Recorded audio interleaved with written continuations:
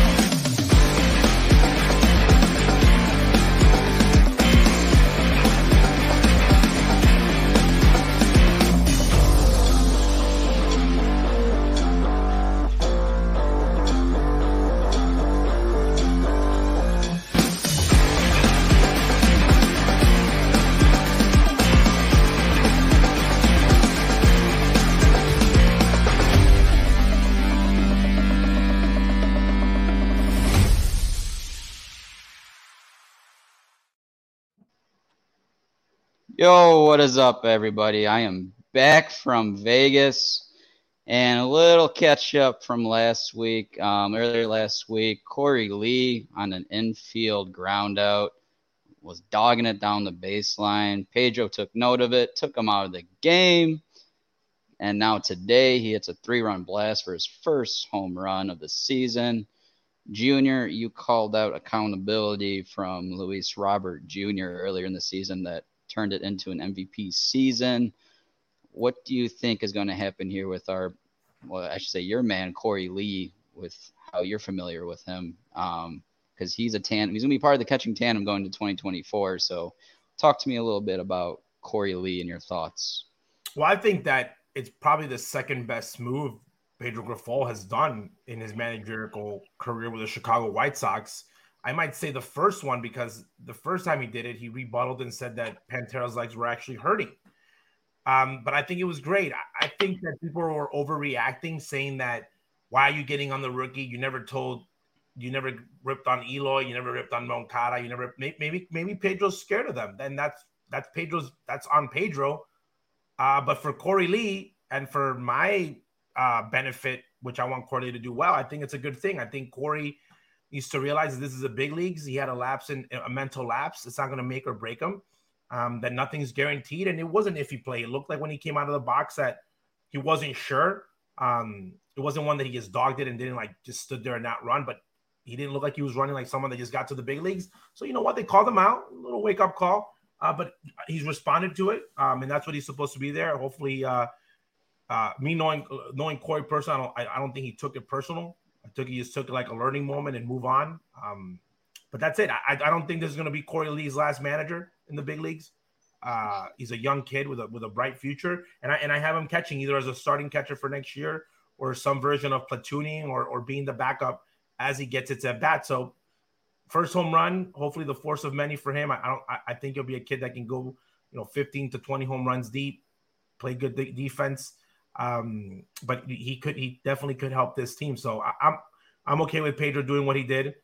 Whatever anyone else thinks about how he handled players who are more veteran versus rookie, that's Pedro's decision. I know it's hard for guys like Pedro that want to be liked to be able to rip everybody equally. It's easy to rip a minor leaguer guy that just came up compared to a guy who's a veteran, but that's their own decision how they run stuff in their clubhouse. For me, it's worked out for Korey. He went deep. So hopefully he'll get ripped less, but he'll have the same type of results moving forward.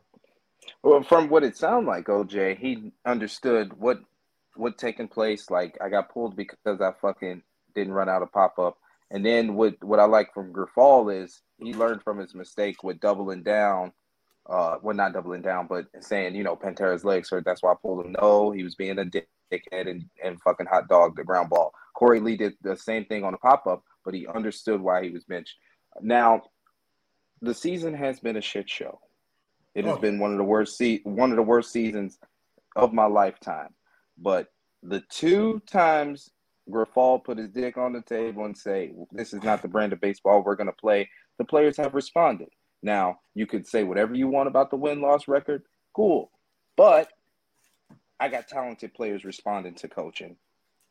That's at least a silver lining. especially when, like you said at OJ, Korey Lee ain't here for a fucking cup of coffee. I'm going to be honest with though.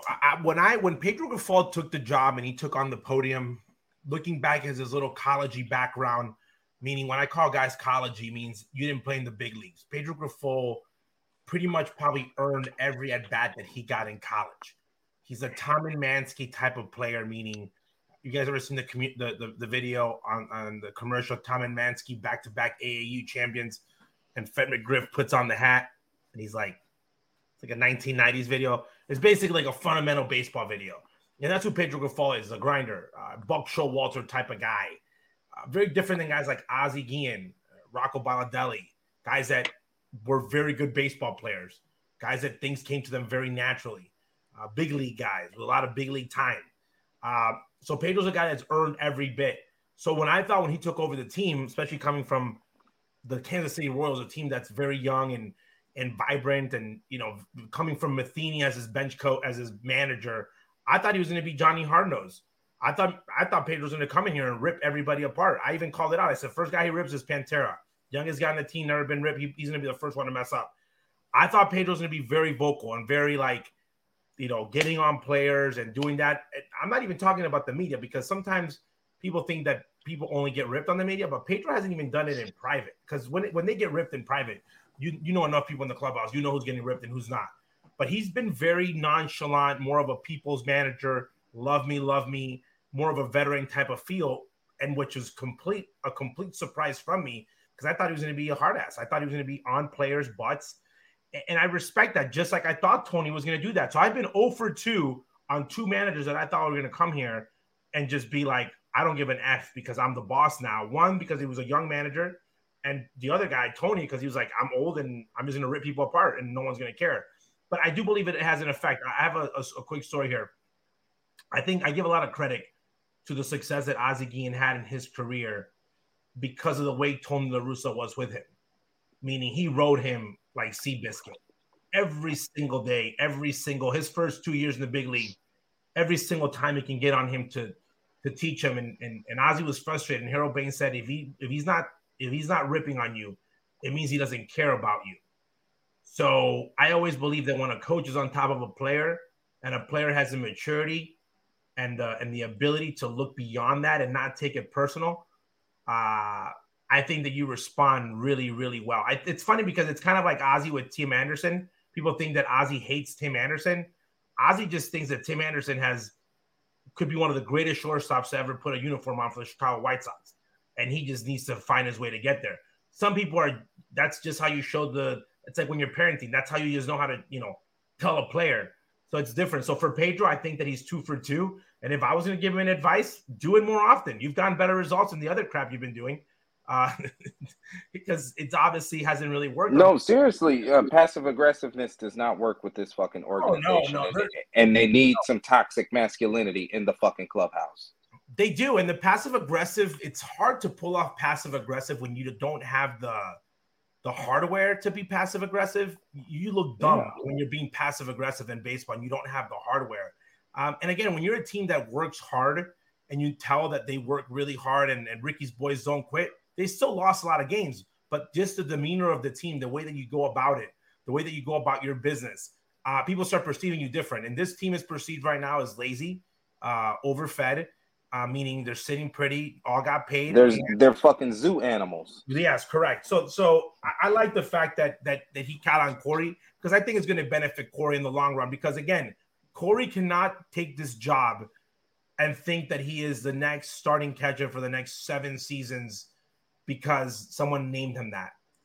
A general manager can say that. I believe in Major League Baseball, you have to earn your position at one point or another, because even if you're paid to play that every day, you'll get benched if you don't play well. And it's really just a mindset too, because I mean, it's going to be probably no surprise if Getz and Grifol want to go and get Salvi Perez in the trade, and there Korey goes again being the backup, like he was in Houston, and it's a mindset he's going to have to roll with, because that's what it's going to be like probably only for 2 years, next year. Yeah. 2 years. Salvi comes to the White Sox for 2 years. So Korey Lee needs to get on Salvi and say, hey, I'm young in my career. I need to get these 2 years to produce, either to be the everyday catcher here for the future, okay, or play myself to another contract, which was like the situation with Flowers and AJ. Okay, that was like kind of like the mentality that they had of like, can you pass the torch? I think it's better when in football, when you have a quarterback and you have a guy that sits behind a quarterback for 2 or 3 years and you know he's a nice guy up. In football, they kind of like accept it. In baseball, for some reason, the backup catchers, and we're going to talk about this guy later, Ron Karkovice, he was like Carlton Fisk's backup for like 7 years when he could have been playing every day just because he had a Hall of Famer in front of him. But I believe that Korey needs to take that as an opportunity because if Salvi does come, I think Korey can still be a part of this team. And again, I believe that knowing Chris Getz as a player, Chris Getz, again, was a guy that he had to work really hard at what he did. So I know Getz likes those grimy, grinding players like Ozzie Guillen does, which is very different than me. I like guys that are just good. But there's that certain demeanor of guys that are like hard-nosed, playing, let's go get them. And I thought Pedro was that guy, the way that he was building his the way that he was talking about building and whatnot. And this was a kind of like a spark of what we thought he might be because right now he's underperforming. Regardless of this team's record, you should not be 33 games under 500. You should be, even if you have a losing record, you should not be getting rolled, losing 6-run leads, getting rolled 12-0 on the first day of a series. This team right now looks like it's in dire desperation, cannot wait the season to end. And that's not good because this is when you're building that culture. Yeah, and then you're fucking in a rush to end this season. What you think next season going to be? Just a shortcut to the same fucking feeling you had this year? By the way, and it's not a year, Justin. People believe that the offseason is a year, like a sabbatical that you get to sit out. It's like 3 months. Yeah. It's like 3 to 4 months. Like, it's not even a pregnancy. Like, it's legitimately the shortest. It's a trimester. It's literally a trimester. It's very so, like, for you to change your mind mentally. And that's, if I was an advisor to the team, that's what Chris Getz needs to tell these guys and be like, even if I'm not DFAing you, let's change the mentality. Let's have a 0-0 record. Let's go from this moment on, okay, in my era, and let's try to really play some solid baseball. Let's see some different type of approaches. Just because I don't think it's early enough to start building for next season. Because if they do want to turn it around, like they're telling everybody, it's not just going to be signing Salvador Perez and him coming here and be like, I'm Salvador Perez, I'm a leader, and everybody does good. They got to start in-house first. First.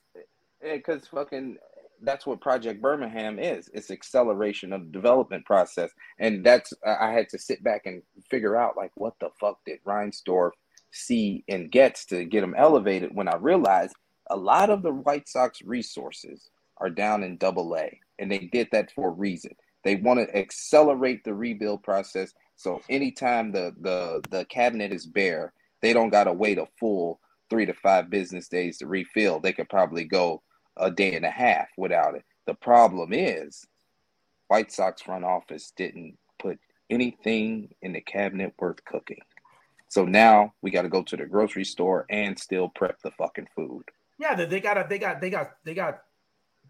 have a 3 to 4 year window to replenish Getz in this draft and kind of just bring up, develop like the new crop that you're going to have ready like in 3 to 4 years of those players. But they have to kind of speed up the process on guys you might have waited 2 or 3 years on and bring them up as soon as possible. That's why I would bring them up next year in 2023, 2024, like just to see like what they have and just be able to go, because people's expectations are, I don't think that they're expecting a World Series or even a playoff run, but you need to get as close as possible to 500 as you can and change the branding of baseball that we're watching. The branding of baseball that we're watching right now is embarrassing, okay? It's embarrassing to the point that you're a meme. You're losing games on a balk, okay? You're losing 6-run leads. You're missing cutoff men. You're not playing solid baseball, and that's where I like the fact that they told Korey Lee, run the bases. You got to start from the fundamentals. And that's what I want. That's what they need. That's their goal for next year. It's not a division. It's change the brand of baseball. Like, we went from change the game to like, what a disaster. Like, change the game was like better than this crap. Like, this is bad. Like, this is just a very bad brand of baseball and something that White Sox fans are not used to because shit. Hey, OJ, it went from change the game to whoop your kids, according to Pedro Grifol. I like it. I like what he has to. The way that you gain the fans' trust is by getting those little wins of benching guys, grinding it out, finding ways, being like doing the little things, because you're not going to go and win a division tomorrow, but you got to be able to gain the trust. And I know why Chris Getz is saying Pedro's a guy for next year. Again, it's a good selling point. It's smart financially, but Pedro's in his first year of managing. Okay. Pedro right now could go down as the greatest interviewer of all time, because the way they made it seem out to be the fans, he beat Joe Espada, future baseball big league manager and well-renowned coach who's very good at what he does. He beat Long. He beat Carlos Mendoza. He beat your former World Series manager, who's not even 60 yet. The guy that won the World Series. You told the fan base that this guy blew your mind so much.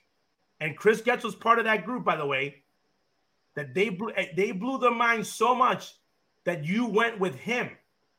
So they must have seen something in that interview that changed the game for them and changed the mindset that this is the guy. So right now, that guy in his first year is underachieving. They might say, we bet on him. We might be able to try to see what he has year two.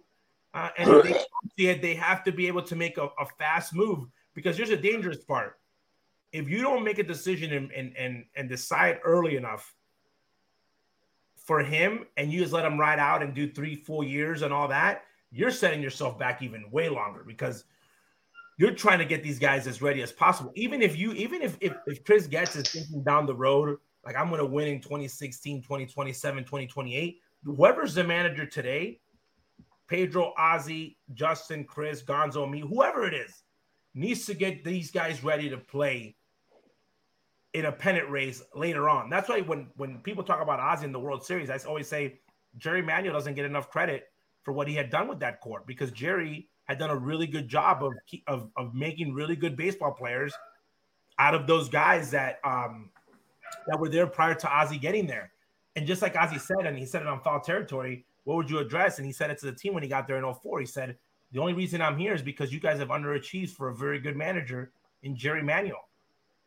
You know, you guys got Jerry Manuel fired. And he went on to say, I got coaches fired before. I was a player. I've done it many of times. So that's what you have to realize is that. Hey, OJ, you think Pedro Grifol told the players you got fucking Tony La Russa fired? No. You got a Hall of Fame manager fired? No. He wouldn't have said that. Pedro Grifol don't like honesty, or? No, I just don't think he likes shaking the boat.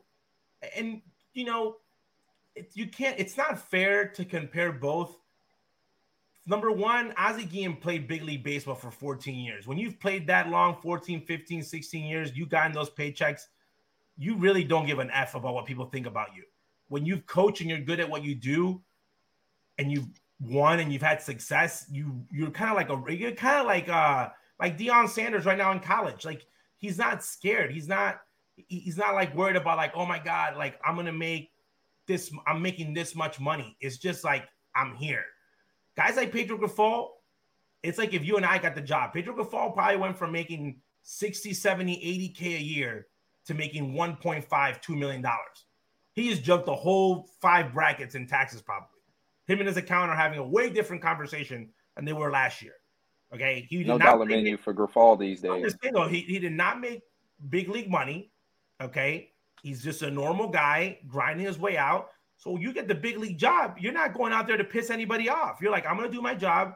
I'm not going to get on anybody's bad side. I'm just going to go how this goes, and you go about it. And then one day you might wake up like Dale's, like what's his name out in San Diego and Diamondbacks said that he woke up 2 years into the job and said, I'm done kissing butt. I'm done doing this. Torey Laveau. Laveau, yeah. He said it in his interview, said 2 years into the job, I said, I'm going to get fired regardless. I'm going to snap. And he did. And it's worked out for him. So Pedro's got to decide of like, when you're a first year manager, like how long can you be Mr. Nice Guy and be like, oh, I'm going to have this job forever when I'm Mr. Nice Guy? Because guess what? If you lose, you just had a whole fan base turn on you in less than a season. In less than one season, everybody in this fan base, I don't know. It's so funny. It's like presidential elections in Venezuela. Nobody voted for Chavez at one point. Everyone pretends that nobody voted for this guy 20 years ago. I'm like, how did he get in power in the first place? No White Sox fans now wanted Pedro Grifol as a manager. No one. Everybody's like, oh, I didn't want Pedro. Oh, no, I wasn't a Pedro guy. Bullshit. Yes, you were. We all were. We said, okay, well, this guy's the guy they want.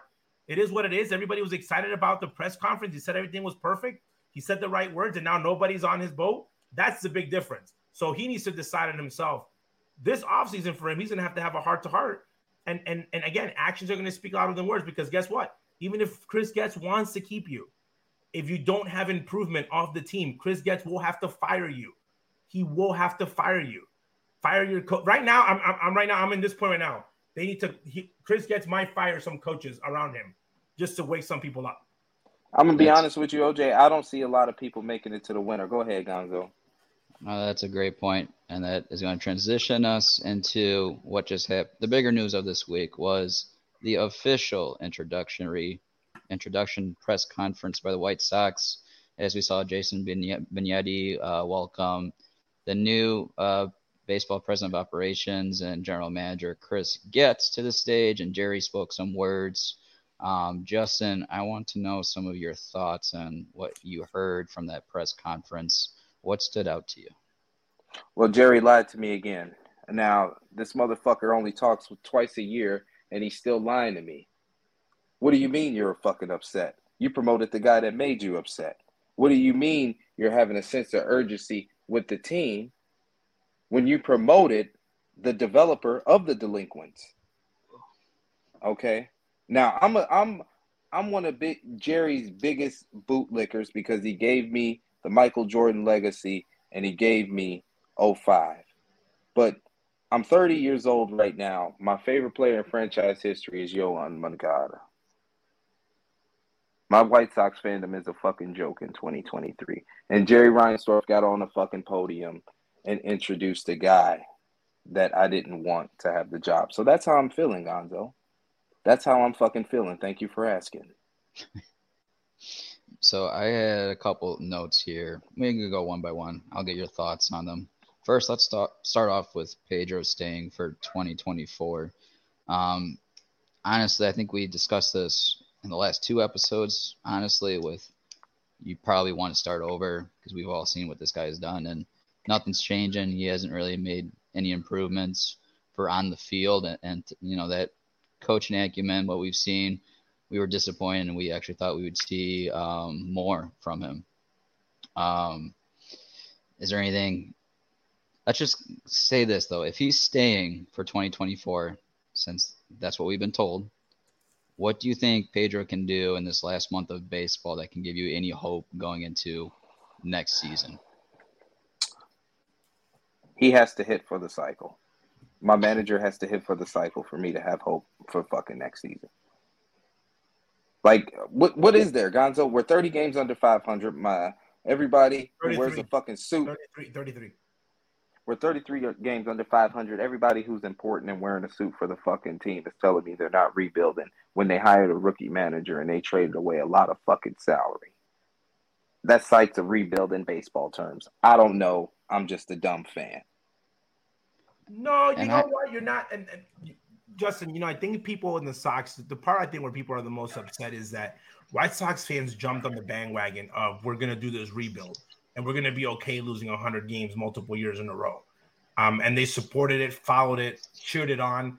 And then they felt lied to, because when the moment came when they were supposed to compete, it did not seem that things were being done for them to compete. Okay. The part where it was hard for the Pedro Grifol hire was because you were going to give the responsibility of a guy that might have a great future in baseball management and career. Looking back at it, giving the reins to a team that's going to be ready to win right now, who is a rookie, is a huge gamble. Just as big as it was back in 2004 when Kenny gave the team to Ozzie over Cito Gaston. That move, I would have not done it 9 out of 10 times. I wouldn't have done it. I would have gone to Cito. Especially with Cito Gaston winning with Toronto. Cito Gaston, had Cito Gaston not been African, had Jerry Manuel not been African American and then had the same demeanor, I think Ozzie doesn't get the job.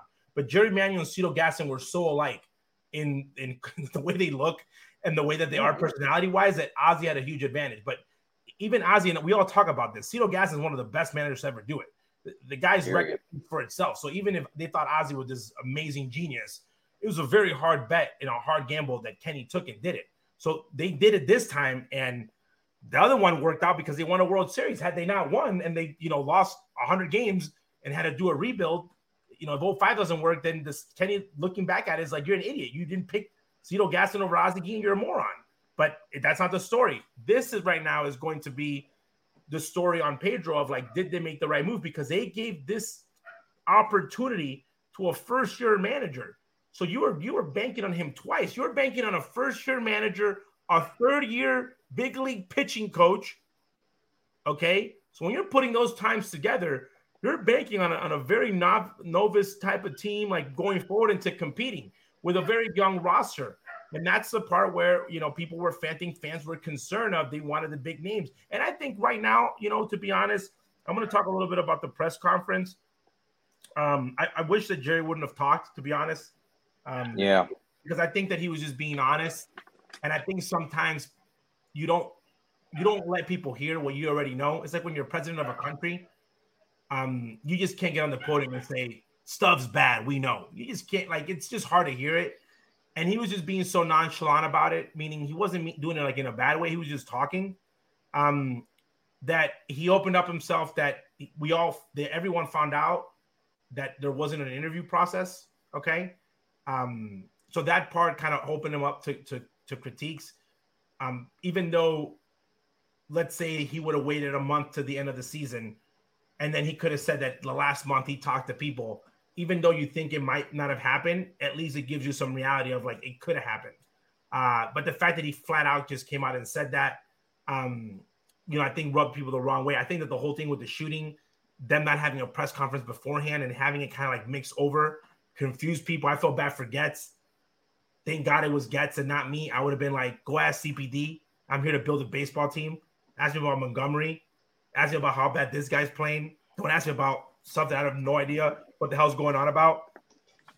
But I like that Chris was being Chris. He fumbled some words. He didn't look polished. He was just being Chris. And I like that. I think when a guy is out there super polished and says everything perfect, Pedro Grifol, it starts giving you kind of like, ooh, this guy's a little bit too good at his job. Chris Getz, I thought that he was going to be the general manager. I didn't think they were going to give him the reins of the whole system. The whole fucking thing, OJ. You know what, though? I think that moving forward, though, if Chris plays it the right way and he realizes that he is a better baseball operations, moving the pieces from the top, he could get himself a really good general manager and be successful at his job. What Chris cannot do is try to do everything, because baseball operations is like, that's your day-to-day world of like, you're running the whole organization. You're a GM. You're in the trenches with the manager, and you're talking like statistics and numbers and what's the lineup, and you're in it every day, like who's going up, who's coming down. And in baseball ops, you're kind of running like, for example, you're getting ready for a draft. Your priority is not the game in the stadium that day. Your priority is the draft. Where are we going to pick? Who's going to take what? If worst case scenarios, best case scenarios. How do we compare a draft compared to our international signings? If I'm giving Chris an advice, I'm telling Chris, you get on the plane, you go see the kids in Latin America. If you need to give a guy $100,000, $200,000, you go there and see him yourself. If you're between two first rounders, you go and make the decision yourself. You go and talk to those kids eye to eye and make those decisions. I think that's a difference in the job, and people don't get that. You're investing in the franchise. The GM's just running the day-to-day operations, talking to the media, whatever it is. So you can manage it different ways, but so I think that him having a number 2, which right now is Haber, and I'm not a big fan of it. I hope that, they move him somewhere else, or he gets somebody that can really help him in there. But right now he's got a huge, huge responsibility. He's doing the job of what 2 people used to do before. So I think that for him is realizing where he's going to be better at. And even if he's still the head of baseball operations and he's got to do more of the GM work and he lets somebody else do the baseball operations side, he can't falter. The challenging part when you're managing a franchise is you have to worry about what's on the field right now and this problem, and how do I keep my team competitive for the next 5, 6, 7 years, the way that I draft and develop. So you have 2 worlds. You're serving 2 masters. You're doing both things. I'll give you an example. Ozzie, for example, when he was a big league manager, he would always say, I could care less what's happening in the minor leagues. He would have one meeting, say, this is the philosophy that we have. He'd check on some players, but he would check on minor league baseball maybe once or twice a month. because his world was the big leagues, and Don Cooper, and they would use their pitching coordinator and their hitting coordinator to see like what guys would be ready to come up on certain guys that they either kind of like circled or guys that could be a surprise. But Ozzie was not like going home and watching videos of minor leagues because he was doing that with big league guys. So that's the separation of when you're in the big league staff and the minor league staff. So he needs to kind of separate those two. But again, I'm not surprised that Jerry picked the guy that he was familiar with. We just got to give him time because I don't think you can judge Chris Getz until 2 or 3 years from now, depending on this draft and how they develop the guys that they currently have and the moves that they can make. I really don't think, and I think the hope that Jerry and I think that a lot of the fans are trying to see is that you really got to hope that Chris Getz was not, that he really had his hands tied. And the way that it seemed, the toxicity between Rick and Kenny, which is not something that I don't think anybody had a preview to. I didn't. I thought they got along really well. That there was a lot of toxicity, and maybe Chris Getz had his hands tied on moves that he maybe wanted to make or situations he wanted to do, because the way that the organization is rolling right now, let's say Chris Getz wanted to move Colson Montgomery up in the pipeline, it looks like he really didn't have that power that he could suggest it, but then in theory it was going to be a decision made by somebody else. So that's right. That you kind of like hope that his brightness is a little bit better than what has been showing, and that those players are going to be the ones that are going to kind of set his tone on what he's going to be like as a GM.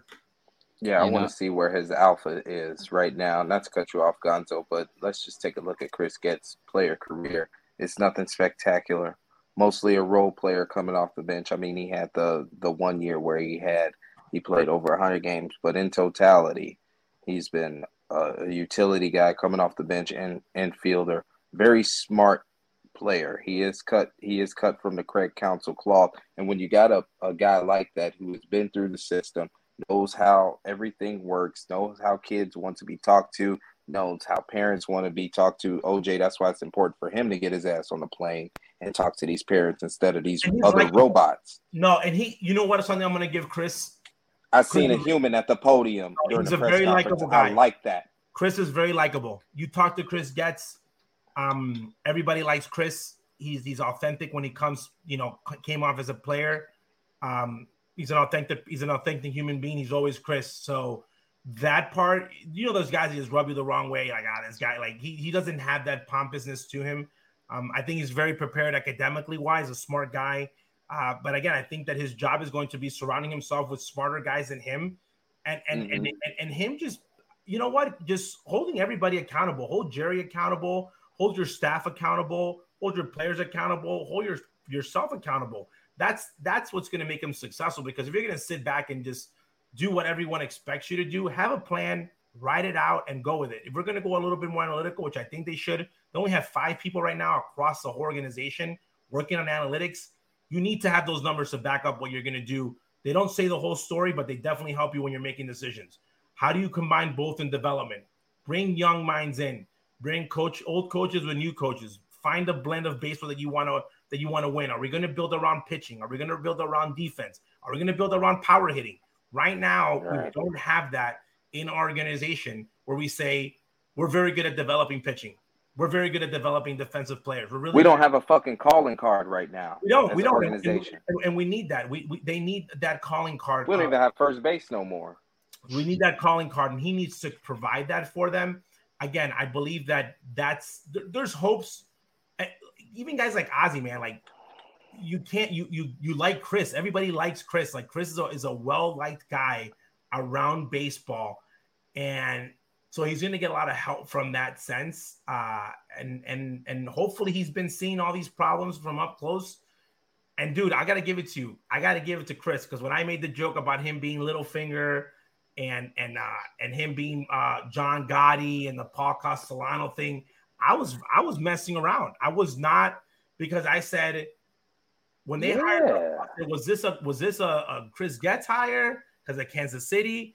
And then you start seeing the things play out, and people might not be giving Chris the credit that he deserves. He took out 2 giants, in his organization. 2 giants with 2 staples in the organization. In organizations with one blow, and jumped 2 spots. So if I was anybody right now, like we might think that Pedro's safe. Chris might be like, he's fired. We don't know what he's thinking. We don't really know because he's been doing all these moves. He looks innocent and like non-threatening. We don't know what he's thinking. So right now, if I was like a player or a coach, I'm not taking for anything for his word. I'm just working hard and doing my job, but I'm not trusting anything that he's saying because if we were in the streets, which I always like to come, he just took out his two bosses with one blow. So I want to ask Gonzo a question real quick. Now, we got Grifol from Kansas City. We got Chris Getz. You know, he had history with us in Kansas City. I could make the argument that Chris Getz got hired because he already had his manager in place and Jerry seen that. Like the stars were too aligned internally for Jerry to even think about going external when it was already a Jerry situation on his lap. What do you think, Gonzo? That's hard to say because part of this conference, this just seems more out of desperation than anything that was really planned. Yeah. There's a lot of weird coincidences in there. But perhaps, let's just say going forward, if there's more coincidences, like now we for sure go get Selby Perez and then a couple others. And then I'm like, all right, like this just seems like a whole clusterfuck going on behind everyone's backs going on in that front office. But let me wrap this up here because I have 3 thoughts on my notebook that can kind of be combined together with what Junior said earlier, which was we didn't really want to hear Jerry. Now, when this was all made officially, of course, we would have wanted to hear Jerry. But with what he said in that press conference at the end of the day led to more distaste than anything. So he was better off not saying anything. And let me go on these 3 thoughts here. My first one was there seems to be a confusion of a core because Chris Getz first spoke and said that everybody on this roster is available. Everybody. And then when Jerry comes onto the podium, he goes, oh, no, we have a core and we have assets that we are going to build around. So that is straight up confusion. Rami Gonzalez and Brian Ramos. Yeah, no, that's just straight up confusion. And I just don't understand. How can you say that? How can you have that confusion, Jerry, when you just had an interview, presumably with your internal candidate that you just hired? Like, you guys should be on the same page going forward, especially when you go in front of the media and the fan base. Gonzo, so one thing that I'm going to bring that on you that he said that he liked the way that his minor league system had been and things were happening in the minor league system. You have to realize when he says those words, fans are thinking about wins and losses and development of players. It might be that there's just been no issues or things have been handled well, or he's been. So I don't think so. My first statement comes from Guff asking him about the core. Yeah, well, the core is like what? Who's okay? I want a question. Who's the core? I'm going to ask you guys. Gonzo, what's your core? I want to see what your core looks like. We're going to see right now. It's going to be Robert, Cease, and Vaughn. Okay, Justin, what's your core? Robert. Okay.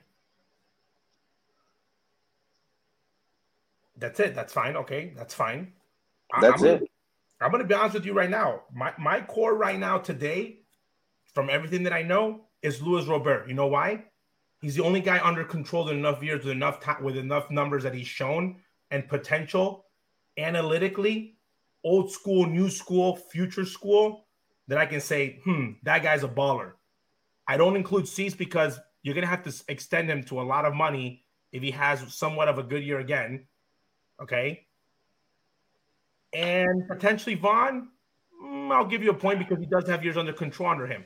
So right now I'm looking at control and time. And when we're talking about the core, that's a really good conversation because the core is very different for everybody. I've heard some cores still got TA. For example, Pedro Grifol's core has TA and Moncada in it. I want to say something right now. He says it every day. I want to say something right now. People think Andrew Vaughn is a part of the fucking core. Let me tell you something. The White Sox just traded high draft capitalized right-handed power to fucking Miami. And if you don't think for a second 15 to 18 home run Andrew Vaughn won't be shopped next offseason to retool, you got another thing coming. Because first base is the easiest position to replace. Right-handed 20 home run hitting right-handed players are easy to find in Rob Manfred's league. So you could find them on this league, but the thing with depending on how you're going to build this team, you can go away. The difference is if you have Andrew at first and he becomes a 20-25 home run guy, you have to go get yourself a ridiculous right fielder. Pantera blows up more, or the third baseman, or the catcher. You could basically say, oh, he could become like the Joe Creedy and kind of flip-flop the positions. And that's where, again, when you go deep in the conversations of, you go back to Jake Berger and the way that looks at it, it's like, well, Jake Berger had years of control. He could be at third. Who's the future third baseman? The issue that we have right now, which Gonzo talked about it earlier, is you got the Birmingham project coming up. Yep. In order to have success with that many rookies around, you have to be very talented and very concise on how you're making the moves, okay? Because they're pretty much bringing up the core. So the quicker they bring these guys up to the big league, so we find out who has what and who is going to be here and who is going to produce, because you can't, let's say Brian Ramos does not work out at third, then you might have to move Andrew Vaughn because you might need a 40 home run hitter at first base. But as long as you don't know who's going to be at third, you can't really decide on Andrew Vaughn. So that's why that's what they need to realize real quick what they're going to do, because you got to be able, if that's an issue, you can use Cease to bring people back. Okay. You could start using and being realistic and say, what can we bring back and help build this team as fast as possible to getting back to 500? Because if they sit around and try to just do it by just adding pieces, they're going to be in for some deep rebuild. Hell yeah. Think about this, OJ. Let's just take it back to Korey Lee for a second. There were two young catchers being traded for in that sequence. Eddie Cuero, who is younger than Korey Lee, and got a little bit more plate tools. I'm not saying he hits the ball harder than Korey Lee. He's a real catcher. Yeah, he's a prototype for the position now. Yeah. You already got Korey Lee, who's of age to where you don't have to be married to him. Uh-huh. So that's why the Edward Cuero trade was beautiful, because it saved yourself from being a dumbass trading for two catchers. Catchers are a hard position to get there, but I like the Korey Lee. If he does well, you can always move him. Give time to Curry. I mean, he's a bat first. He's an OPS catcher. Like there's gonna be an area on your roster for a catcher that provides OPS. But it's going to be interesting for the people that enjoy, and I think Gonzo, and I think you enjoy it as much as I do. For the people that enjoy the part of baseball of building a team, okay, I'm excited because I'm going to get to see how big of a genius Ethan Katz is. Mm-hmm. Because you have people to work with. Now he's building from scratch. Yeah. Now you can. That the reason I like the Guardians, meaning the way they develop pitching, is because they don't keep anybody. They develop them and they get rid of them. Like they use them, and then when they're going to go get rich, they just send them off somewhere because they're like, we got somebody else coming in. Like that's just their model.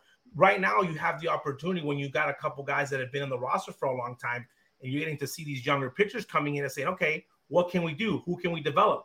Out of the 5 guys, can we trade? Can we find two big league starters? So now from the people that are into developing players and developing talent, this is what you have to do. And if it's the Birmingham project, don't make it a project anymore. Bring those guys up to the big leagues and have them play with Pedro. Like, what's the genius? So if Pedro's sitting back here and saying, I don't like the veteran guys, I'm scared of them, then take them away from him. Give him kids. Maybe he's better managing kids. Maybe Pedro's scared of guys in big contracts. There's some managers that are. Maybe he's better. There are guys in positions of authority that can handle larger egos in them. Like, how many coaches and managers in sports coach guys making more money than them? All of them. All of them. So and masculinity, money runs masculinity. So you put that together, you got a coach managing a guy who's making 100 times his salary. That's a big social gap that most men can't handle. That's why Phil Jackson the GOAT. Greg Popovich the GOAT. So the second thing on my list that Jerry said was the whole thing about him hiring internal was due to competing right away, then wasting a year for an external source to look over his system and to decide what is best moving forward. And my whole reasoning behind this whole statement was, well, you're going to be wasting a whole year anyways going internal because you're still that many holes away from actually competing. Even with Getz being player development in the minor leagues, knowing the organization, if you bring him up as your internal source, there's still way too many holes to fill to truly compete. But he's not wasting a year because he already knows it. And that's where he's not wasting a year. And that's when he puts on, you guys seen the meme when the guy puts on the gangster glasses on? Dude, he is the owner of the team. Everybody's lucky that Jerry Reinsdorf is on Ozzie Guillen Jr. or he's not my grandpa. I would have been like, dude, just drop the mic and say, I'm going to do whatever I want to do and just walk away. And at the end of the day, we all knew in the game. And it was funny because I turned to Ozzie Sr. And I love Jerry. Anytime people are like, because I know when the moment the team sold, he might not be no longer or that. I love Jerry, not in a baseball standpoint. I love him as a person standpoint. Baseball's a different story because that's business. But as a person, I think he's a great person. But when he is talking to people on, like, we were expecting, including myself, because I jumped on this. I said A-Rod, I said Lunhao, I said Theo. I had a list of people that he should probably go out to eat and talk to. And there was a glimmer of hope, like in my head, like a fantasy, that he was going to go out there and do this. And he was never going to do that. He was never going to do that because that's not his style. And that's the part which is interesting, is like that even someone like as close as we are to him as that we were expecting like a little bit of change. But in reality, it's like we like, as soon as Bob Nightingale put out there, we're like, we should have been like, it's Chris. It's going to be Chris, maybe with a boss, maybe without a boss. Like, why are we expecting so many magic tricks? And in reality, I think that he's done a couple of things. He absolved Tony, that this was Tony's fault. He's made that very clear. And he wanted Chris to kind of be the guy. And why not? It's his team. And people are like, oh, Chris. I said, well, should Chris be to blame? Like, why not Chris? People wanted a huge name. I think at the end of the day, you're going to have to do, whoever came in was going to have to do this work. There's just other guys out there that have done it before and have done it well. We're going to find out if Chris Getz is one of those guys or not. Yep, that's for sure. And the last thing I had to bring up here was one of his last statements was, we're not going to be in on Ohtani, and there's no 10-plus year contracts for starting pitchers.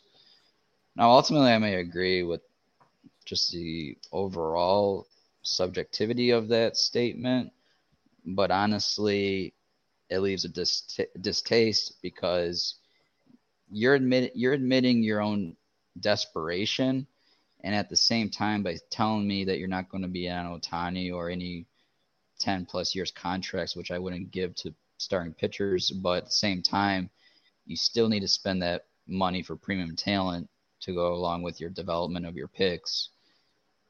And it just rubbed me wrong just because, yeah, I know that Jerry will spend money, but at the same time, I don't feel good about him turning that down that quickly when you're going to need premium talent at the end of the day. You're an idiot if you thought Ohtani was ever going to, number one, consider the Chicago White Sox, number two, be on the list of people that were going to go after him. I'm going to be honest, man. But that's not why I said that. I'm saying premium talent overall. With the 10-year deal, I'm going to be honest right now.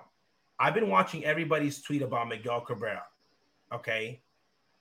And everyone basically is making fun of Miguel Cabrera. You should have retired 4 years ago. You should have done this. Any player that gets signed to a 10-year deal, at one point, fans are going to turn back and say, this guy has stayed too long, okay? So the 10-year deal is for a very, very small group of special players. Bryce Harper, Manny Machado, very, very small list, okay? The problem is when marketing, the cesspool, social media, tells us that there should be people on this list that are worth the 10 years that are not worth the 10 years. Go ask the Baltimore Orioles. The signing that they created that put them back in a 7-year hole in their development. Or the Jason Worths of the world. There's been horrible signings. So by him saying I'm not signing a pitcher and using the word pitcher is because agents are asking to get pitchers signed for 10 years. And he just told everybody out there, don't even come us with that BS. A silent shot to the future of saying, hey, you're going to come here, we'll pay you, but it's going to be for a short term, okay, max deal contracts, and that's it. And I had no issue with that because if you thought about the Ohtani thing, it is what it is. But again, he was just being 100% honest and keeping it real. If you don't think the Sox are going to spend money, they just signed Benintendi for $75 million. So that's going to be the new threshold for anybody that comes in the future. Because anybody who comes in, free agent, is going to have to make more money than him. Mm-hmm. Because that's a negotiation. I got any player here, and I'm like, my guy needs to make more money than Benintendi if they're going to be on the same field. What do you mean? Benintendi's making $75 million. My guy's 4 times better than him. And you're having these conversations while you're in a rebuild. Think about that. So correct. So that's why. I mean, I'm with you 100%, OJ. Even though it feels like Jerry has restricted himself, like, oh, we're not going to do this in the name of winning. It feels like that. But at the same time, what he said verbatim, I agree with. By the way, people are mad right now because you extended Moncada and Eloy. They're mad right now because they extended those guys to big contracts. They try to do that so they didn't have to sign guys 10 years out. And look, it bit them in the ass because they didn't have the scouting and the magic ball that the Braves had with Albies and Acuna. That's the mistake. And right now they're thinking like crap. Right now, by the way, if the Pantera deal goes through and Pantera keeps being the Pantera he is right now, very great signing. Probably Pantera just got taken money-wise.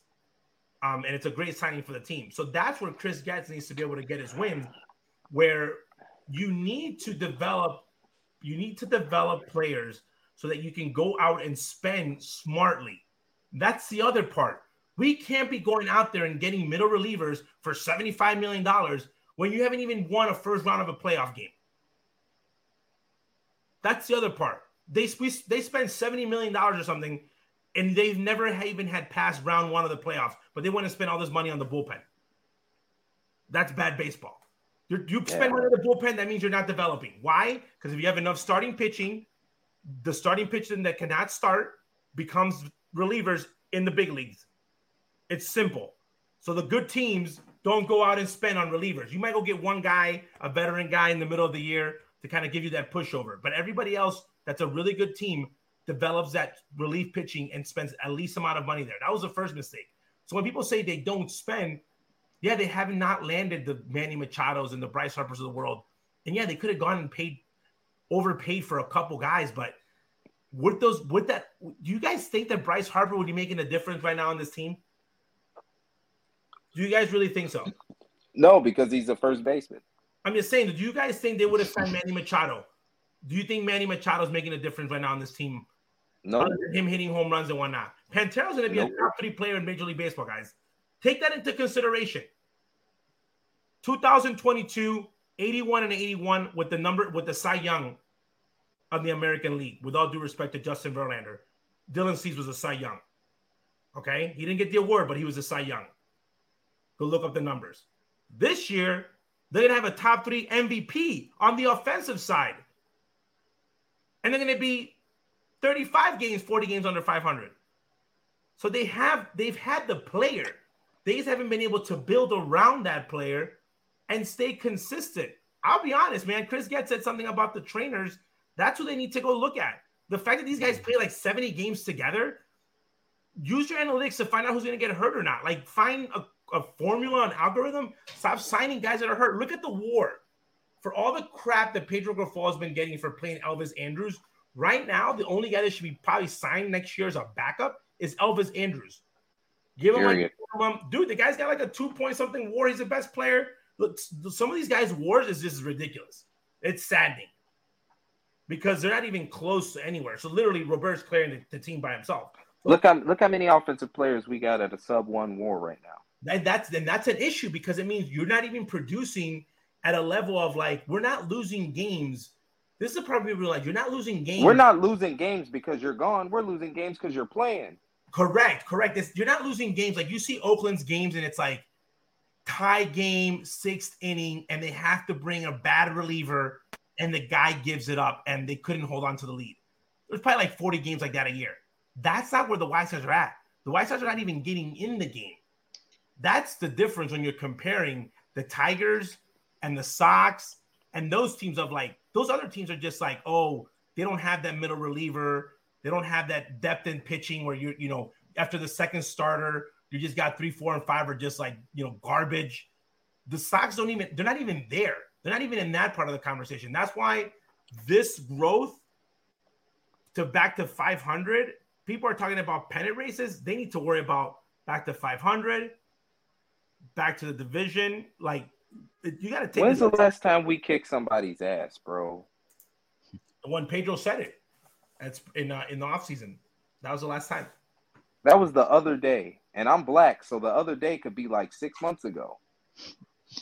And on that note, we are moving forward because Chet, we're going to introduce a new series to this show, and it is called our MLB All-Time series.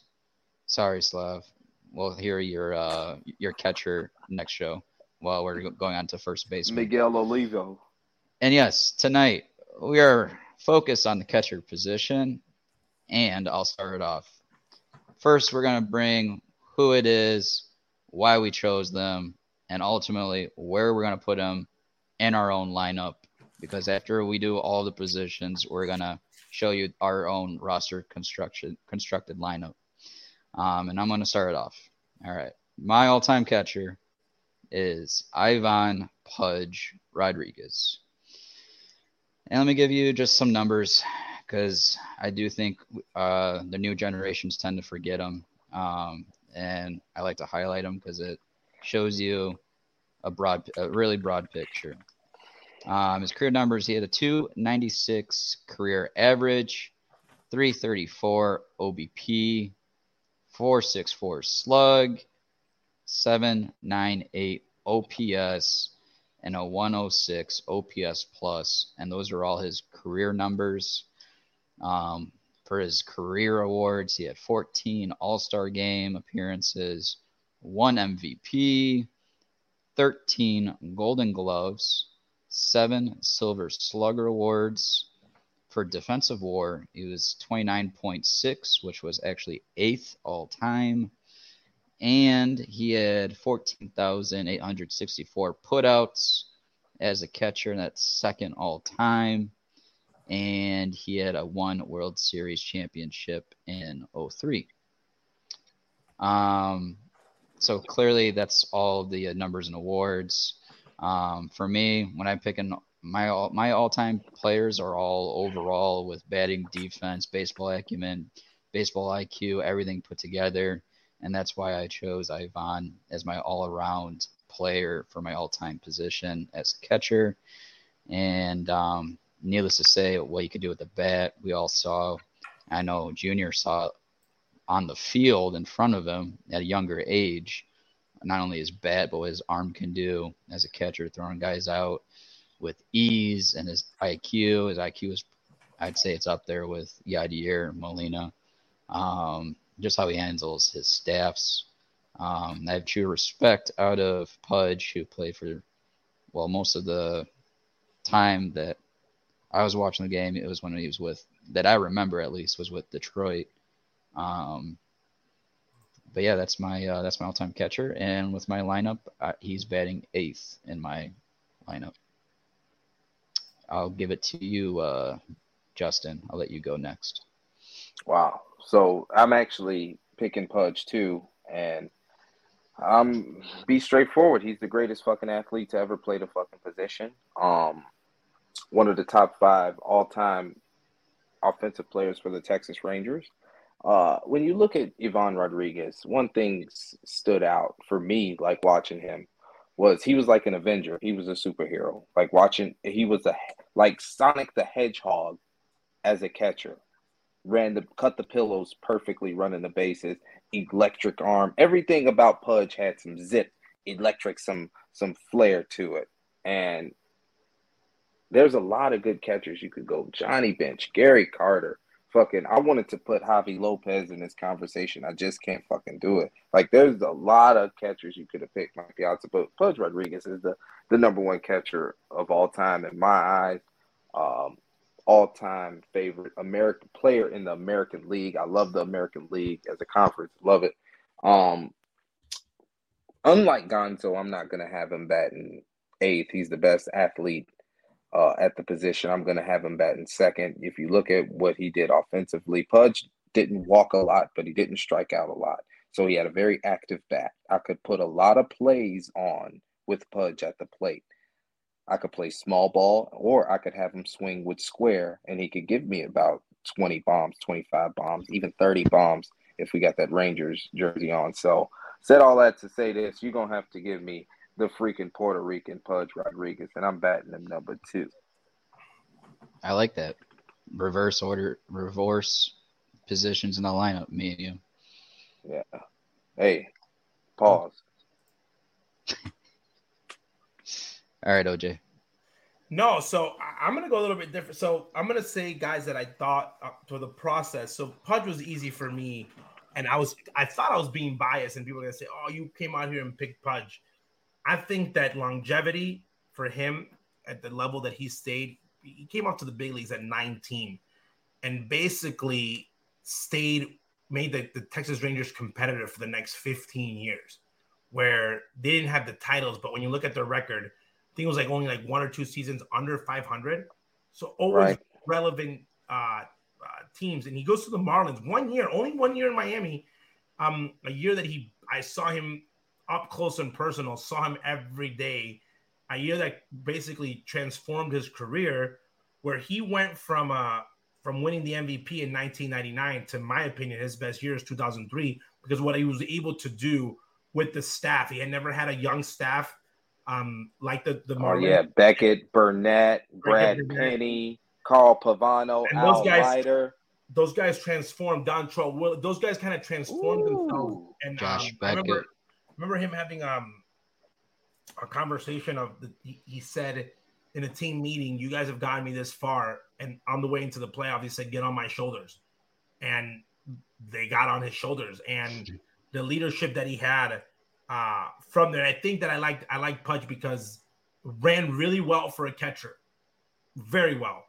Could steal a lot of bases himself, ran pretty good, can beat you with a home run or can beat you with average. The way that he can get on. He actually walked a lot. He walked very well.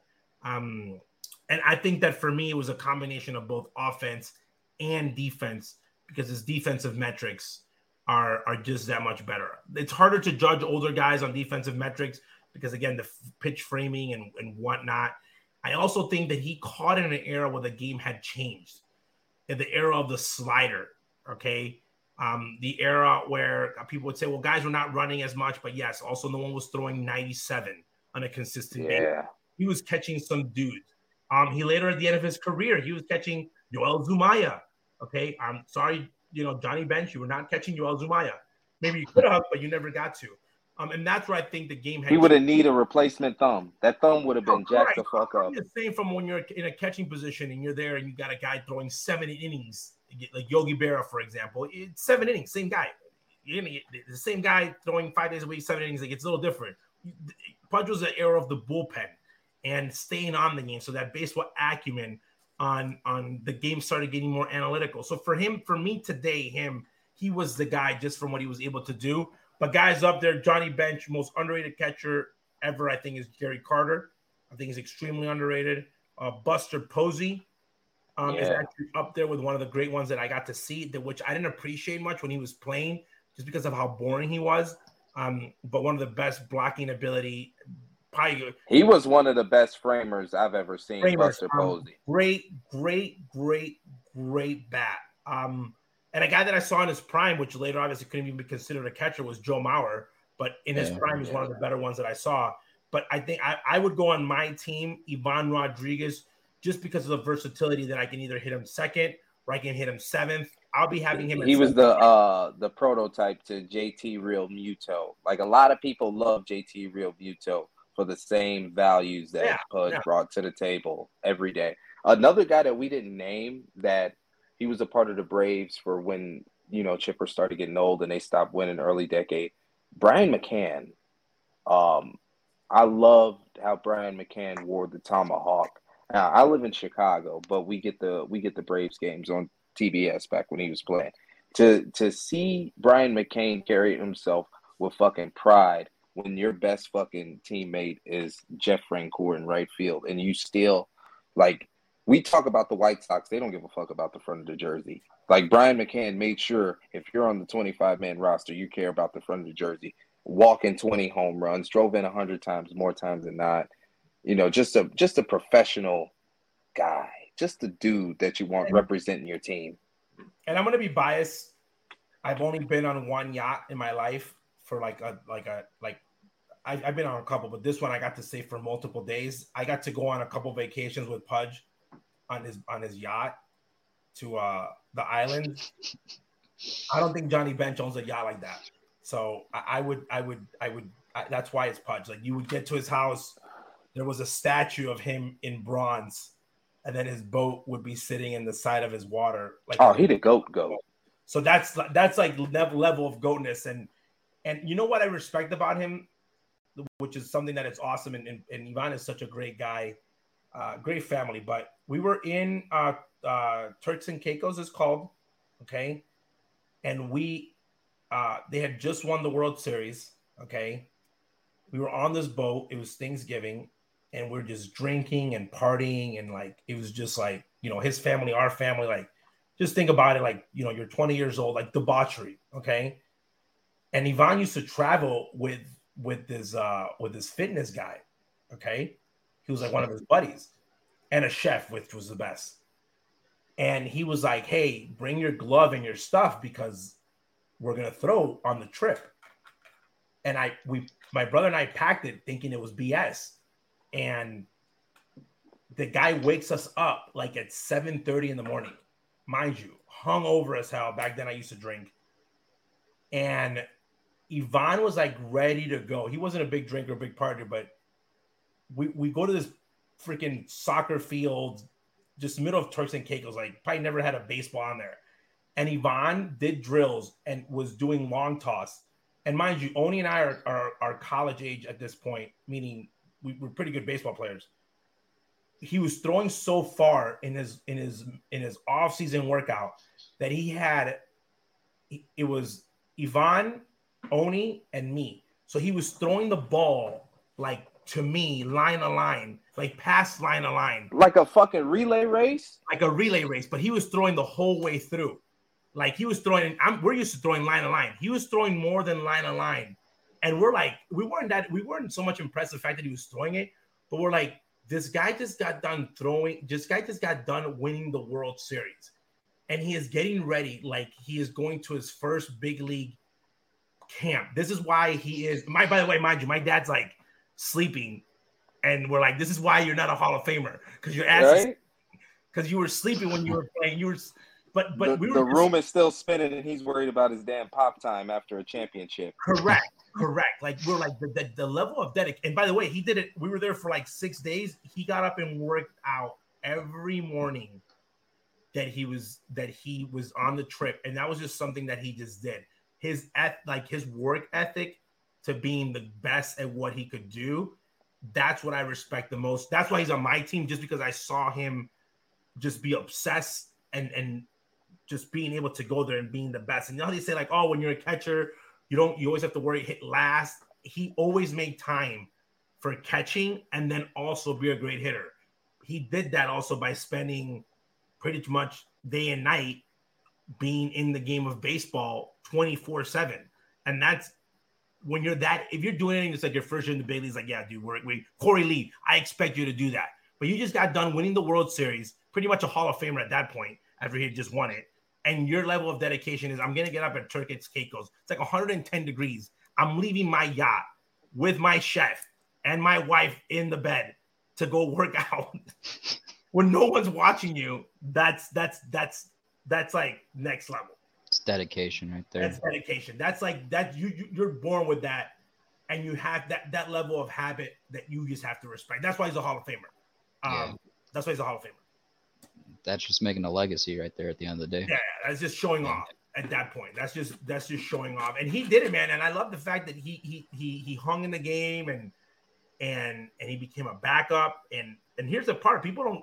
There's kids out there. Gonzalez has said it. There's people that think that Ivan Rodriguez, his prime was with the Tigers.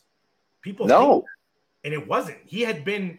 It's like Carlton Fisk with the White Sox. Like people didn't even know that he had played with the Red Sox. Like I didn't as a kid. But they were so great consistent wise that you're like, man, this guy was like 40 years old and playing this well. Now, I ain't gonna lie. I would rather see Pudge play his whole career in Comerica than Texas. Because if he did, we're talking about 3,000 hits right now. Oh, I think that the Texas thing, and he got knocked on it, they didn't have an indoor stadium. And catching in that heat, I grew up, so people don't know that I'm a big Rangers fan. It was like my second team. Just I know that's why you like Igor. My favorite player is probably, he is a juicer, so people don't, he probably stole a couple MVP from Frank.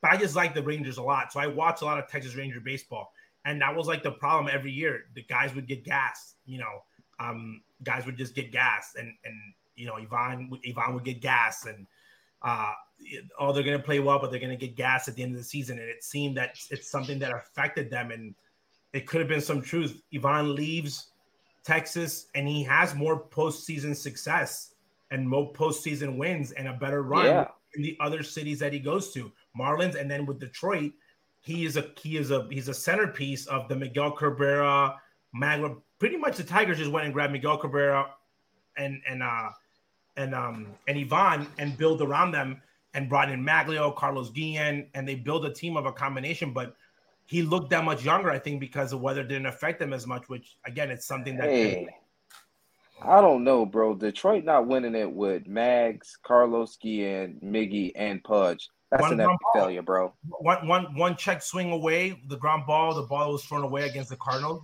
That's what it was, because if not, Ivan would have had 2 World Series in less than a 5-year span. Same thing with Miggy. But, again, you cannot deem his time in Detroit a failure, because he did have success. No. And pretty much when you look at the numbers, even as a backup player, towards the end of his career. Like with the Nats and when he went back to Texas too. When he went back to Texas. But I think that doing this exercise really gives you value on guys that you might not spend much time on, like Gary Carter.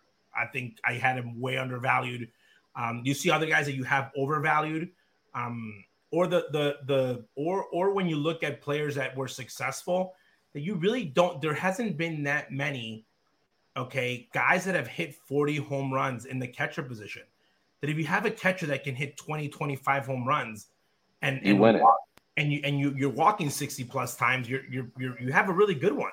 If he can put a catching glove on and you can get away with being like Mike Piazza, probably one of the best offensive players of all time, but he was horrible at catching, where his WAR is like 1.5 just defensively. He literally cost you runs behind the plate. And that's why I don't have him in the top ones, because it's not an all-around thing.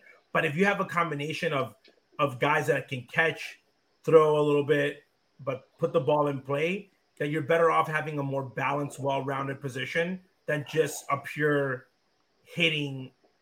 I think that you leave that for the DH or one of the other positions. I think that you have to have some defensive ability behind the plate in order for your team to be successful. Before we leave the subject, I want to give a special thanks to the honorable mentions for the catchers: AJ Brzezinski, Jorge Posada, Jason Varitek, Greg Vaughn, Javi Lopez, and my all-time favorite backup catcher, Rod Barajas. Thank you for making a good fan out of me. Enjoy watching you guys play the game. Posada, by the way, one of the most underrated catchers of all time. He's a fucking Yankee. Let's change the subject. Compare his numbers to Yachty. Fuck him. Why are you so mad about the game? Why? Man, you know who's gonna be in that list one day? Rob Naylor. That's cool. All right, hey. I just want to see my boy Sean Murphy in there one day.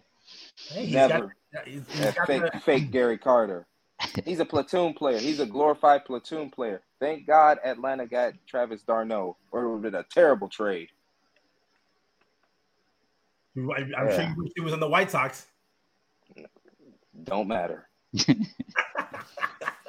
Matter of fact, I miss Ramon Castro. I miss Miguel Olivo. The Braves are smart that they just don't want to burn out Murphy when it's playoff time. Especially when you can play Murphy at DH and you got hamstring issues, get d'Arnaud them at bats. Gotta do what you gotta do. But I believe consistency is huge, though. Consistency is huge. Yes. And folks, that wraps it up for the catcher position. Next week, we will roll on to our first baseman, and hopefully our boy Slav is with us. So he can join us. By the way, do we have a DH, or are we just doing first? Yes. There will be DH. I have a bone to pick, though, because the Chicago White Sox, this is why they get under my skin, man. When they announced Miguel Cabrera, they said the greatest first baseman of all time. Well, they said it the other day. They said Miguel Cabrera with a statue of Frank Thomas. I said, what the hell? I said the best player in this franchise history is Frank Thomas. You just slapped him in the face. And Miguel's not even the best first baseman of all time. If you're gonna go that way, you're gonna say it's Albert Pujols. He might be the number 2.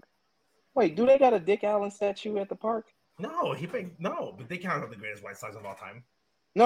I'm just saying because Jerry get happy with the statues. We got 2 first base statues at the fucking park, but now all of a sudden Miguel Cabrera is the greatest first baseman of all time. Correct, but this is your fault, Ian Stone. You put us in this position, Ian Stone.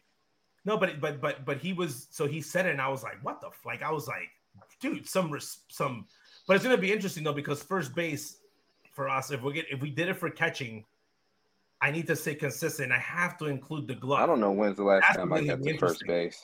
Because first base is a list of the shittiest defenders of all time. Without looking at it, there's a long list of like guys on that list that you're like, oh crap. Oh, speaking of first base, not Guy Eddie, my favorite account on Twitter. John Olerud won most underrated player of the year this year. He had a poll on Twitter, and John Olerud was named most underrated player. That man is underrated. Very underrated. Might be on somebody's list next week. Before we move forward, OJ, I know that you probably haven't put together your lineup yet, but where are you leaning towards putting your I got it. Our boy Pudge? No, he's hitting 7th. Okay. Wow, so y'all just gonna disrespect the GOAT, got him batting down in a basement like he's fucking. Hey, it's a strategy. Somebody. It's a strategy, by the way, Barry Bonds is on my team. What the fuck, you want me to hit him 3rd? Where's Barry Bonds playing? Wherever he wants to. We'll get to that. Don't worry about it. Barry Bonds ain't better than Carlos Lee. Get the fuck out of here. By the way, Barry Bonds is so good. I might just have Barry and be like Pittsburgh Barry. Just be like, don't even include his San Fran number. I'm just gonna go Pittsburgh Barry. Go ahead. And I'll pick Jason Bay and have a better left fielder. On that note, we are going to end the streak of Justin. Wow.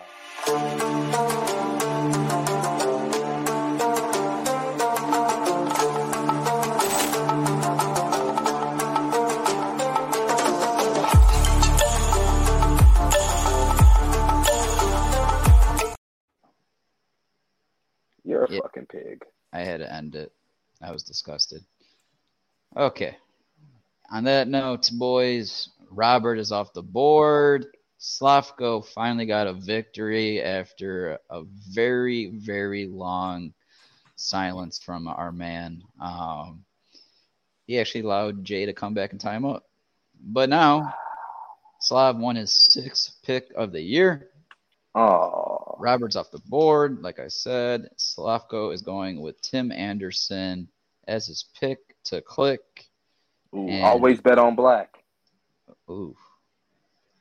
On that note. What you saying, ooh, for? I'm telling King on Man. That note. You wonder why the black delegation hates you, Gonzo. Yeah, sound like bringing up race when every chance we get to talk about it.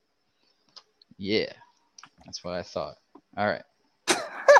On that note, it's going to be Slav, Jay, me, and then Junior.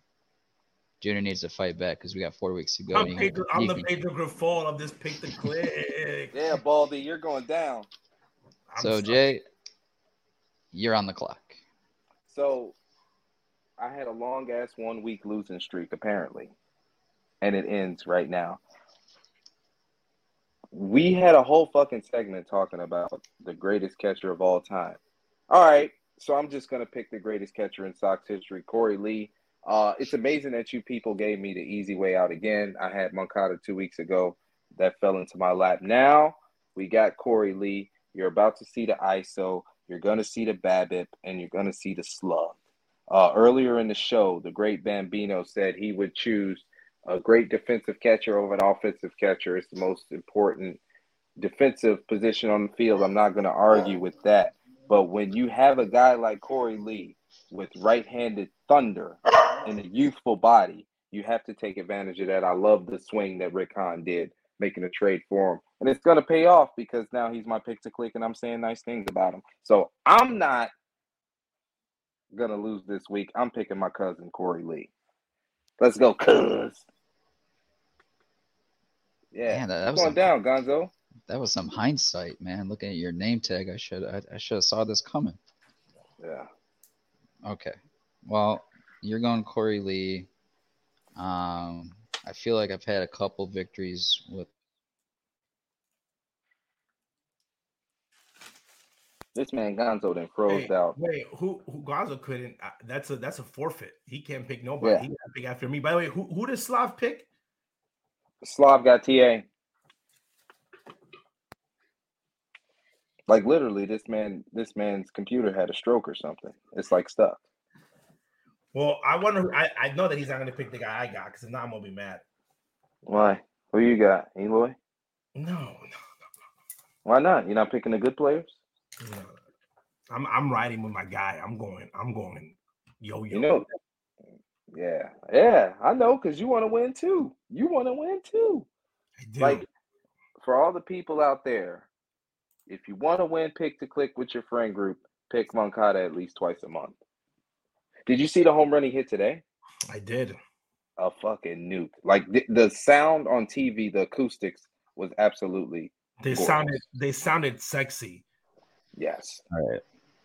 So Eloy's my pick to click. I told you.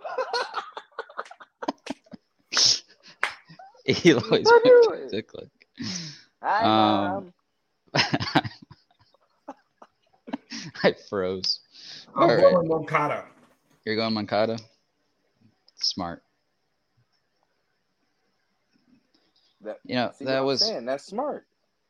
I forgot who said it. During the broadcast, they were talking about beautiful swings but having no approach, and it just reminded me of like the majority we've seen out of Moncada over the last several years: a beautiful stroke and no hitting approach. So you know what? He's just passive. I love the fact that he went deep because during the Tigers series, I watched him live. I'm sitting right behind the on deck circle for the 3-game series. I won every game, and he was taking some cock shots. He was taking some meatballs on the middle, and then he was taking meatballs down the middle, and then he was extremely late on the fastball. So it looked like he was guessing because there was a couple swings that he took on some pitches that he ended up striking out on in those at bats. That he was like super late on the ball, and it wasn't a velocity where you should be late. He was trying to ambush. He was trying to ambush pitches that are right on top of you. Yeah. Why are you chasing prey that is walking up on you? Just attack.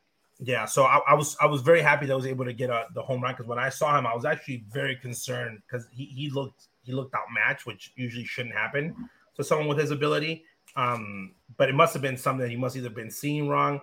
I'm not going to blame anyone, but I thought it was more on the scouting report because he wasn't the only one that was happening to.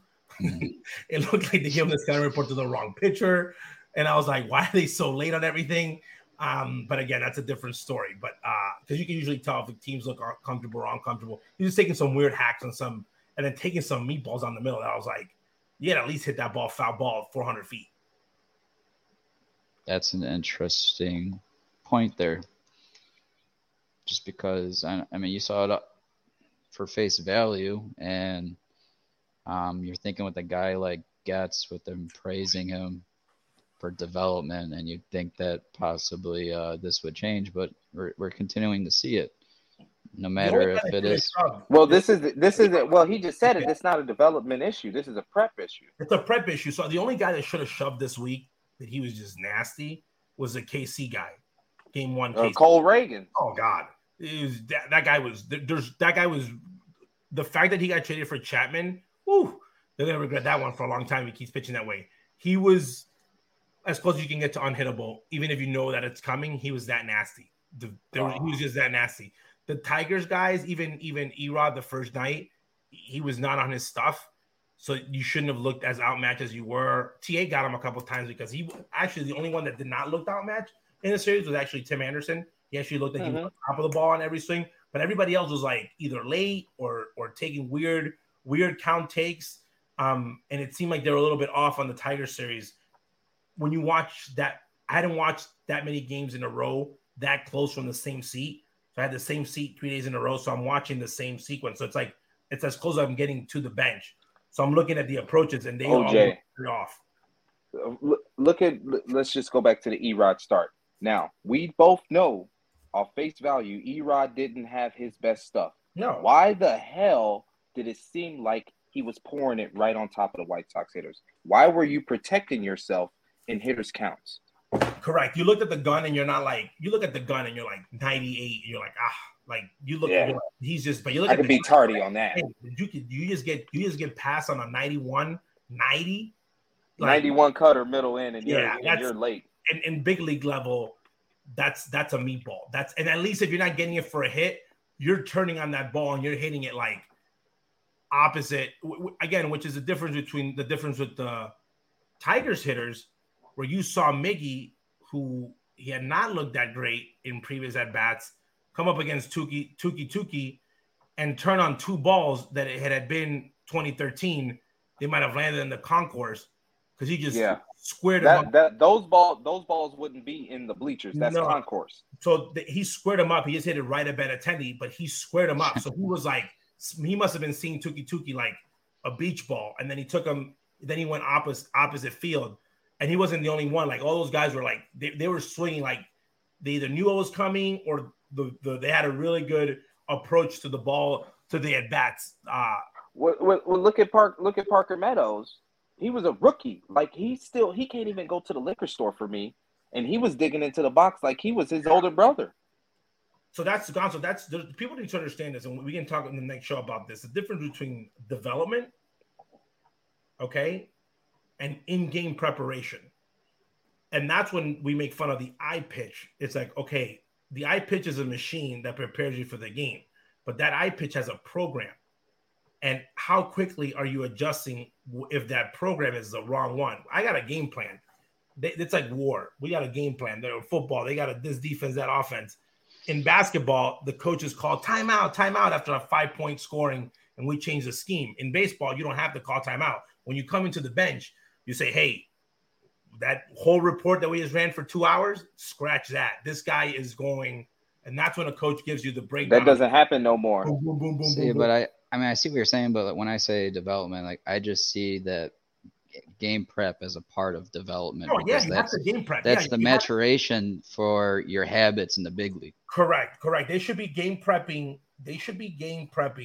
Okay, and that's when you use exit velocity. Okay, in game preparation, you have to use game preparation and how this player is assimilating the game preparation. Because if I tell you, hey, this is a game plan, and you go up there and you just completely disregard it, because as a coach, I can give you my preparation. I can be like, this is what the attack's going to be. And if that's exactly what that pitcher's doing and you're just not even paying attention, now we have a real big problem because we had the preparation right and you didn't adjust to it.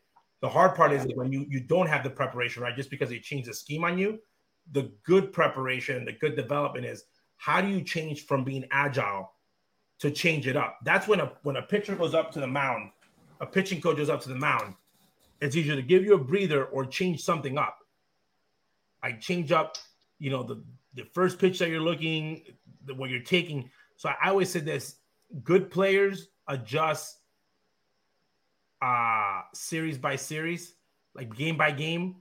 Okay players do it series by series. Great players do it at bat per at bat. Hall of Famers do it pitch by pitch.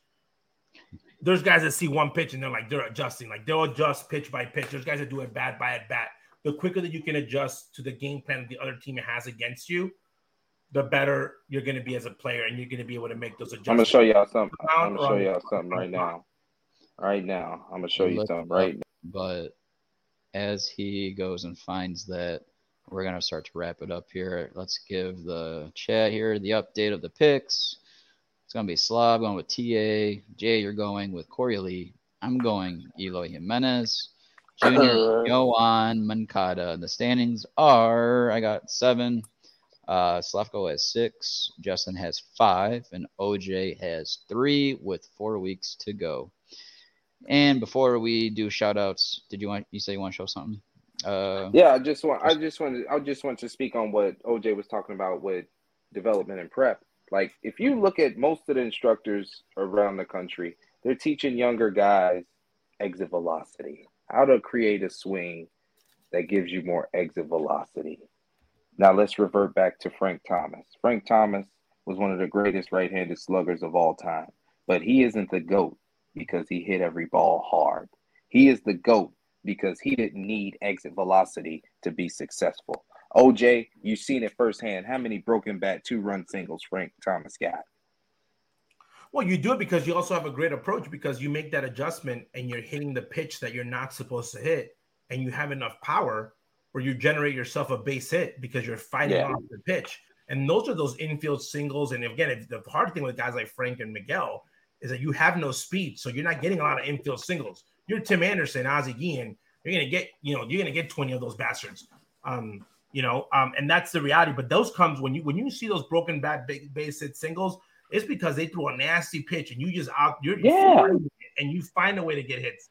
You're staying inside on the ball. Because imagine if Frank put a swing on the pitch like that nasty back foot that's supposed to either get him to hit into a dope. Imagine if he put the square swing on there trying to drive it for exit velocity. How many fucking double plays and for sure. Here's the other thing. He hit into.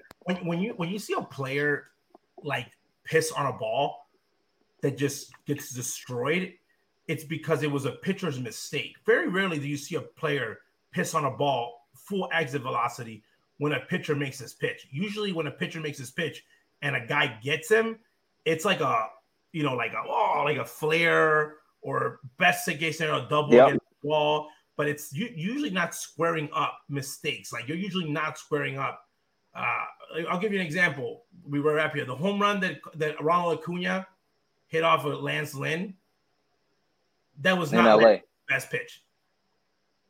Lance Lynn left a hanger, and Acuna just eats off of those hangers. And that's the big difference on when you're seeing at bats and approach. And that's why guys like bats longer through the zone.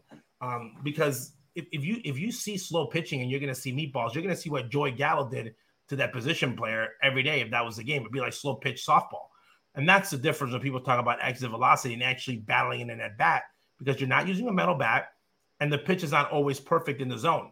So you're not going to hit a squared up slider that's thrown in the right location at the right speed. You're going to nick it and get a base hit, but you ain't squaring that bad boy up. No way you are. Imagine you telling a right-handed power hitter, okay, try to put the barrel on this back foot slider. I'll show you a broken shin. I'll show you a swollen ankle.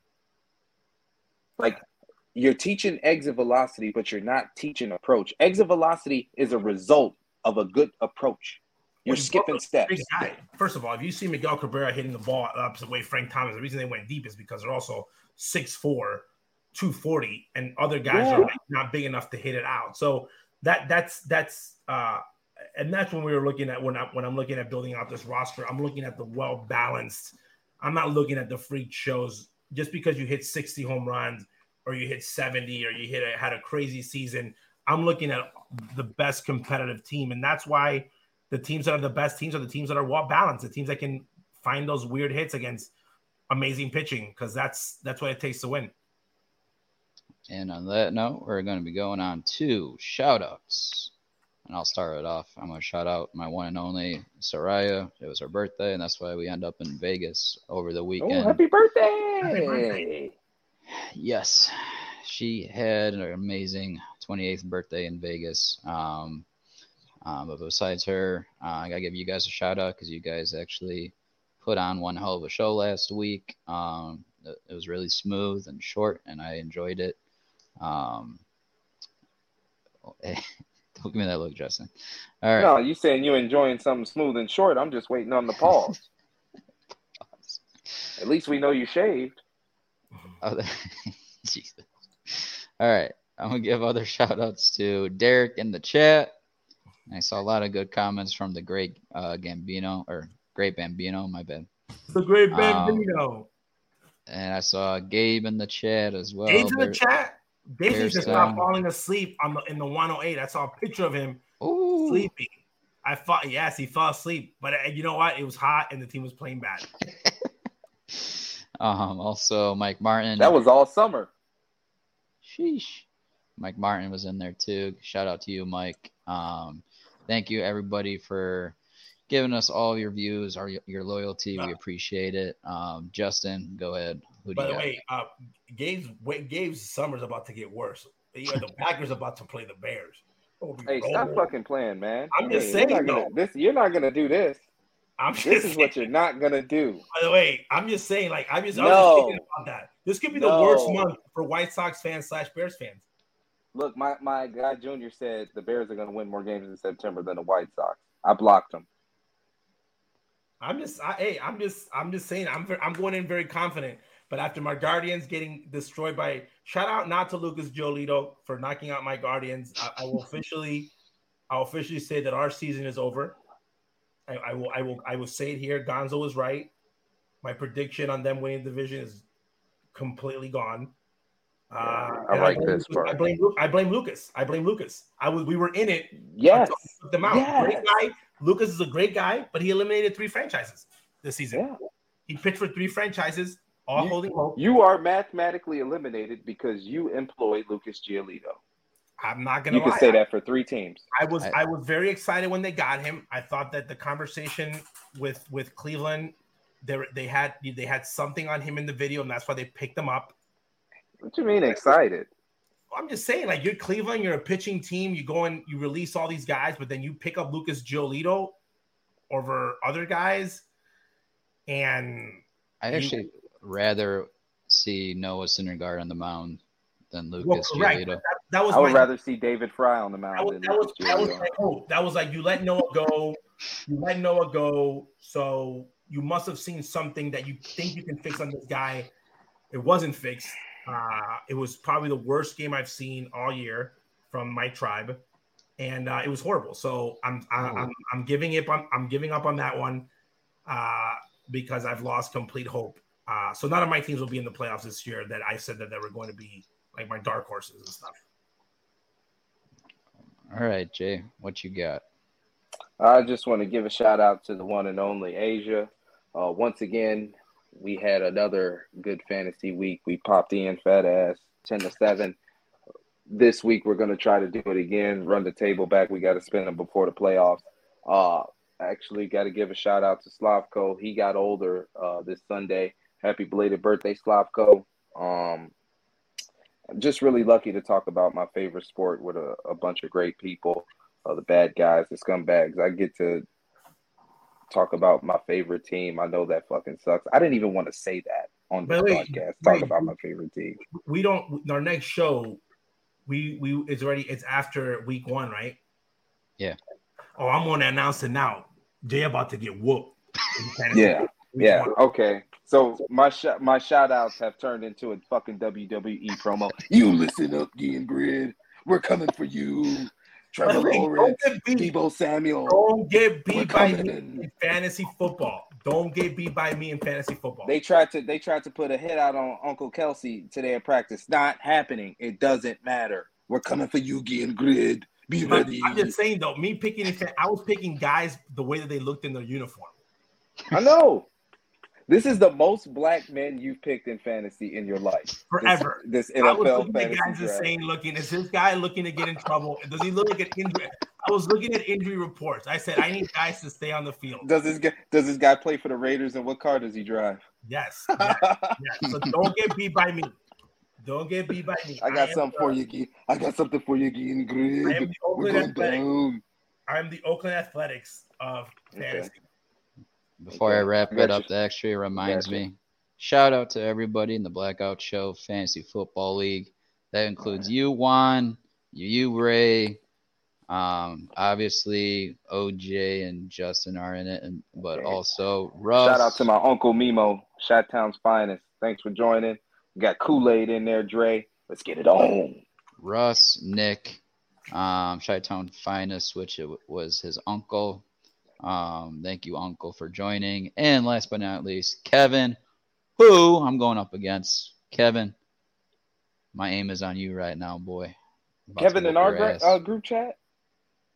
No. Kevin, Little Joe's, KG. Oh, yeah. Thank you for the vodka, but we're about to pour the vodka on the team. Yeah. Hey, pull me a shot first. Will you do that? Yeah, I got you. Thanks. Other than that wraps up our shout-outs. Everybody, thanks for listening to episode 25 of The Blackout Show, presented by The Guillen Grid. Thank you for watching and listening. From Gonzo, myself, from Justin Lee, from Ozzie Guillen Jr., everyone, thank you for watching, and tune in for next week as we go ahead and show you our all-time first baseman. You're not getting the first base. Thank you for listening.